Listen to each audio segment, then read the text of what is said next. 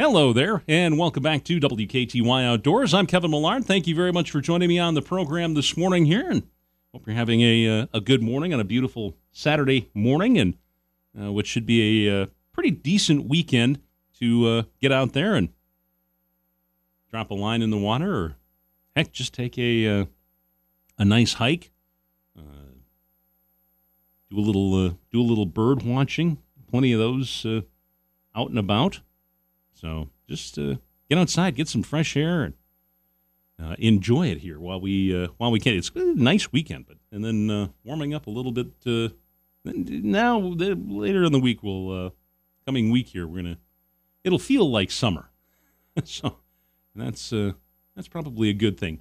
But one of the things that I was talking about here during the fishing report this morning was the bass bite is starting to pick up here, as well as they get ready to spawn. They've got it'll be a warm up a little bit, but I mean it's so much fun to get out there and do some bass fishing, and I know a lot of guys that just have a ton of fun out there, and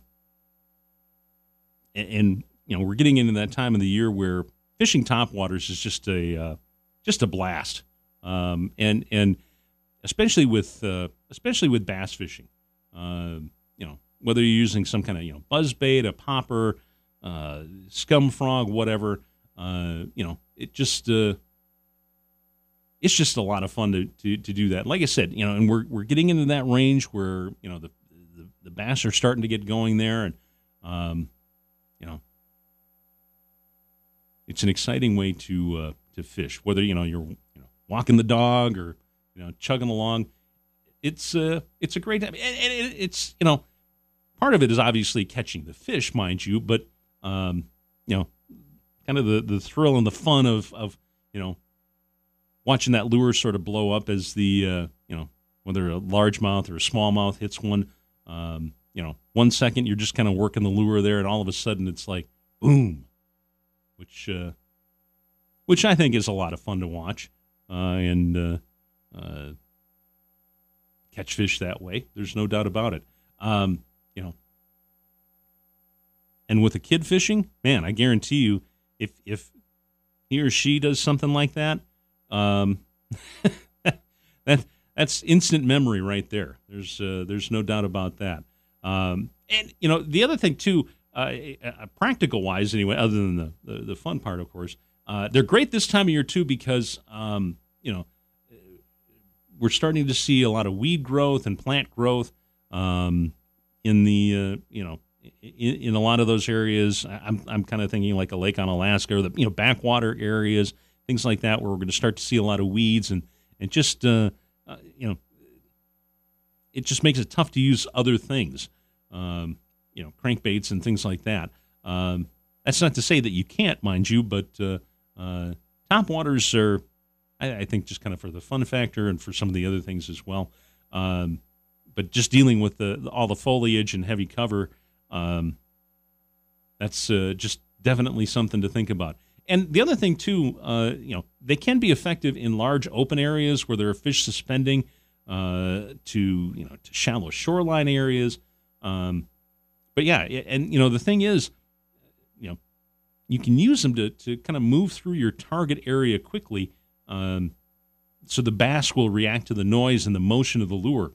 Think of it this way too, that topwater sort of represents to the fish, something moving across the water, whether it's a frog or mouse or something along those lines. It's just sort of a natural instinct for the bass to go up there and get an easy meal. And one of the big bass fishing guys, Mike Iaconelli, when I put this together, it sort of describes the topwater as sort of a twofer lure. A reaction strike to the noise is first, and the second is the natural hunger type of strike, or a twofer. So yeah, it's just It's just plain fun. Okay, let me just get my notes here and dive into some of the different types and techniques you can try out with top waters. First one is a stick bait, like a Zara Spook or Smithwick Rogue, something. Those are a couple of examples anyway. I know there's others out there. There's it has no blades or props. No action of its own. So this is where you're putting the moves on it, as it were. However you want to retrieve it. Walking the dog, just kind of varying that pull by direction and speed and things like that. Just by doing it that way, you kind of you make that bait move from side to side. It doesn't take a great deal of skill to make that work. So maybe that's something you might want to try when you're just sort of starting out using top waters, or if you want to get your kids started. One other thing to keep in mind too with stick baits and really any kind of floating bait lure is just sometimes that just lying dead in the water can also be effective. Just cast that lure out there and let it lay there for just a few moments or a minute, however you want to, and then just sort of slowly start twitching it, because you're going to make a little, regardless of how good and how skilled you are a caster, you're still going to end up making a little bit of noise when you drop that lure in the water, and that certainly can hopefully not spook the fish, but at least get the fish looking in that direction anyway. But just leave it there for a few moments, and then you kind of start twitching it a little, move it a little, let it lie there. Often it's in those pauses that the fish will hit, and a lot of times too is just that, and even in that moment or so after after you start to move it again, the fish kind of think that excuse me, that the hey, it's going to get away again. It stopped, and I'm looking at it, and I'm looking at it, and I'm going to go eat it, and then it moves, and then it's just sort of that natural reaction anyway. But yeah, the fish will let you know kind of what they're after. Whether it's they want the consistent motion or a little pause, a little motion. However. But yeah, and there's a lot of different types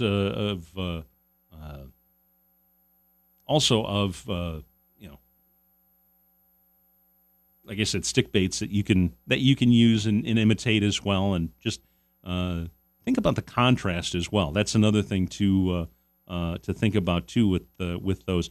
You see, I haven't even talked about poppers yet or anything, but just kind of, I always think of that red and white color pattern, or that red and white pattern, or whatever. But I mean, even something natural colors will work as well. Another thing to try, those frogs or rats or mice. Those are great for areas, especially with heavy vegetation. Like I mentioned earlier, those bass will kind of sit in an open area, waiting to sort of ambush anything that moves by. Scum frogs, whatever you want to, there's a ton of different ones out there as well. Just pop them over in the water.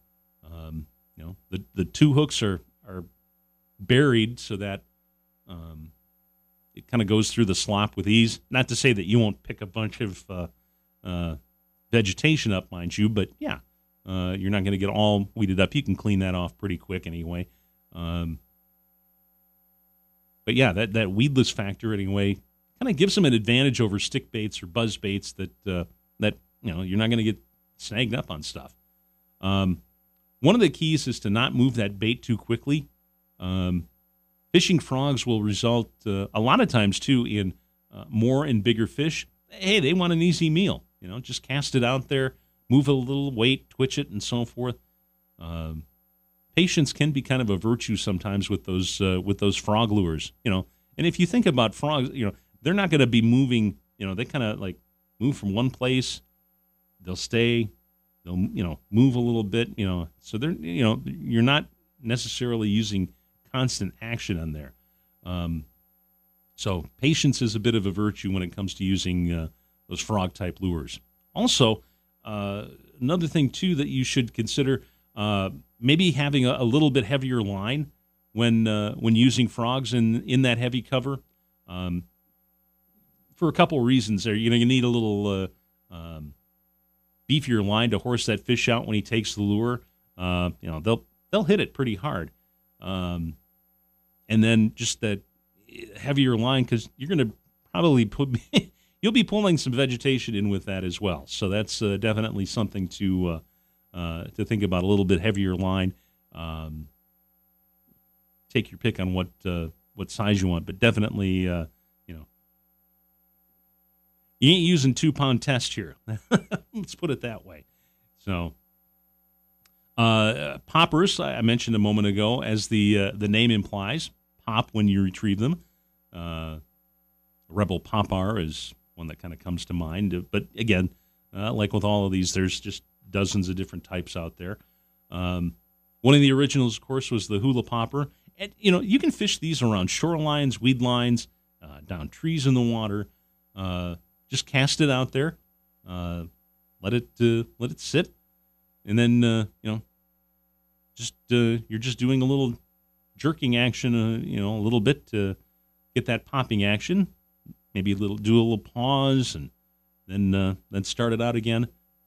That water is moved by the concave face of the popper, and of course the accompanying noise helps draw the fish in. Excuse me here. And a lot of times too, the bass will hit it on that rest phase, but like I said with the stick bait, the fish will tell you what they want for action. And a lot of times too, it'll be just right that moment after you start that movement again as well, because that's kind of a great trigger for them to get things going. Not to be confused with poppers are prop baits, and these are similar somewhat to stick baits, but instead you've got a little prop blade on the back of the lure, or right before the treble hook. Some might have one on the front or back, either or. I've seen variations of both, but yeah, it spits out water, sort of like a boat motor, if you will. Tiny torpedoes are just one type of prop bait, and with the prop in the back end, the front of the lure, sits a little bit higher in the water, like a boat on plane, if you will. And really, retrieve styles for these types of baits aren't going to vary an awful lot. Either use a straight retrieve back to you, or change the speed and direction with the rod. And just a little, like I said, even maybe a little erratic behavior might just be enough to trigger the fish. Do maybe a little walk the dog with that if you can, a little bit. But yeah, they're great to fish along, weed lines and places like that where those fish are going to be hanging in that grass, hanging in that vegetation, waiting for something to come by there, and man, you get that little prop blade going, and it is a little bit different than sort of the last category that I've been talking about. But it's a blade bait, but it's the buzz bait. And again, as with every other one that I've mentioned here this morning, there are lots of different kinds here. But the thing is, they all make that unique sound that maybe the others don't. Certainly you're not going to get with the popper. You're not going to get that buzz bait sound. And, even with a prop blade, it's just sort of a smaller sound, if that makes sense, if you know what I mean. It just doesn't have that sort of big, full sound like a buzz bait makes. If that makes sense. If you've heard both, you kind of know I hope you know what I'm talking about here. It's just a larger noise, if you will. But yeah, bass might look up and see what it is, thinks it's a bigger fish, maybe chasing a smaller one, and go investigate. and buzzbaits come with, you can find them with those silver aluminum blades, although you can find them with different plastic bag blades and different kinds of coloring, which, depending on the particular situation, might have some advantages. I'm thinking like right now, even with, the darker water, maybe something, like a white or a chartreuse, something along those lines might be something a little brighter for them to see. But certainly that sort of aluminum silver color anyway is definitely and on a sunny day like this with a little flash out or whatever on that blade, that definitely would, I think, would imitate a shad or how bait fish of some kind anyway. You can fish these in really any environment where you think bass are going to be hanging out, with maybe the probable exception of heavy cover. You can just cast it out there and start to retrieve once it hits the water, and certainly you can, change your retrieve speed, as long as you keep it sort of on plane, if you will. But you can also alter the speed by changing the blades. Plastic ones can move at slower speeds than metal ones. And I've also seen too where, blades with buzzbait blades with holes drilled in them just for something, just for a little bit different sound. That's kind of maybe a little more work than you might want to do, but that's something that I've seen them. And how hard is it to punch a hole in a aluminum blade? Excuse me. Pardon me here. That's another alternative as well, just for something a little bit different sound, a little bit different way it retrieves. But again, another something else to think of too if you're of a mind to anyway. Otherwise, in most cases, with topwaters, you want to follow the adage of matching the hatch, so to speak. Match the color of the lure with the forage base for bass, mainly, bait fish. Like I said, silver chrome, that aluminum color, even that flat aluminum color can imitate shad. Gold can imitate a shiner of somewhat. A contrasting color like red is also a good choice. Obviously greens work with frogs, browns, things like that. More natural colors. I've seen like the little rats, black and white and things like that. It's that contrasting that that sort of catches the fish's eye. Maybe something with a little yellow in there, but and again too, for like darker water, you want maybe some colors that could be picked up a little bit easier, like orange or chartreuse. I mentioned black a moment ago; those are good in low light conditions.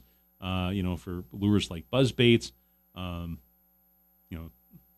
Even though it might be kind of hard for us, looking up from below, the bass can track that black against maybe, even like a late afternoon or a darkening sky. There's just enough contrast there that can be picked up anyway. But yeah, and a white buzzbait is a good choice to go to when you're encountering clear water. Mixed in maybe a little chartreuse with the white for a slightly different look.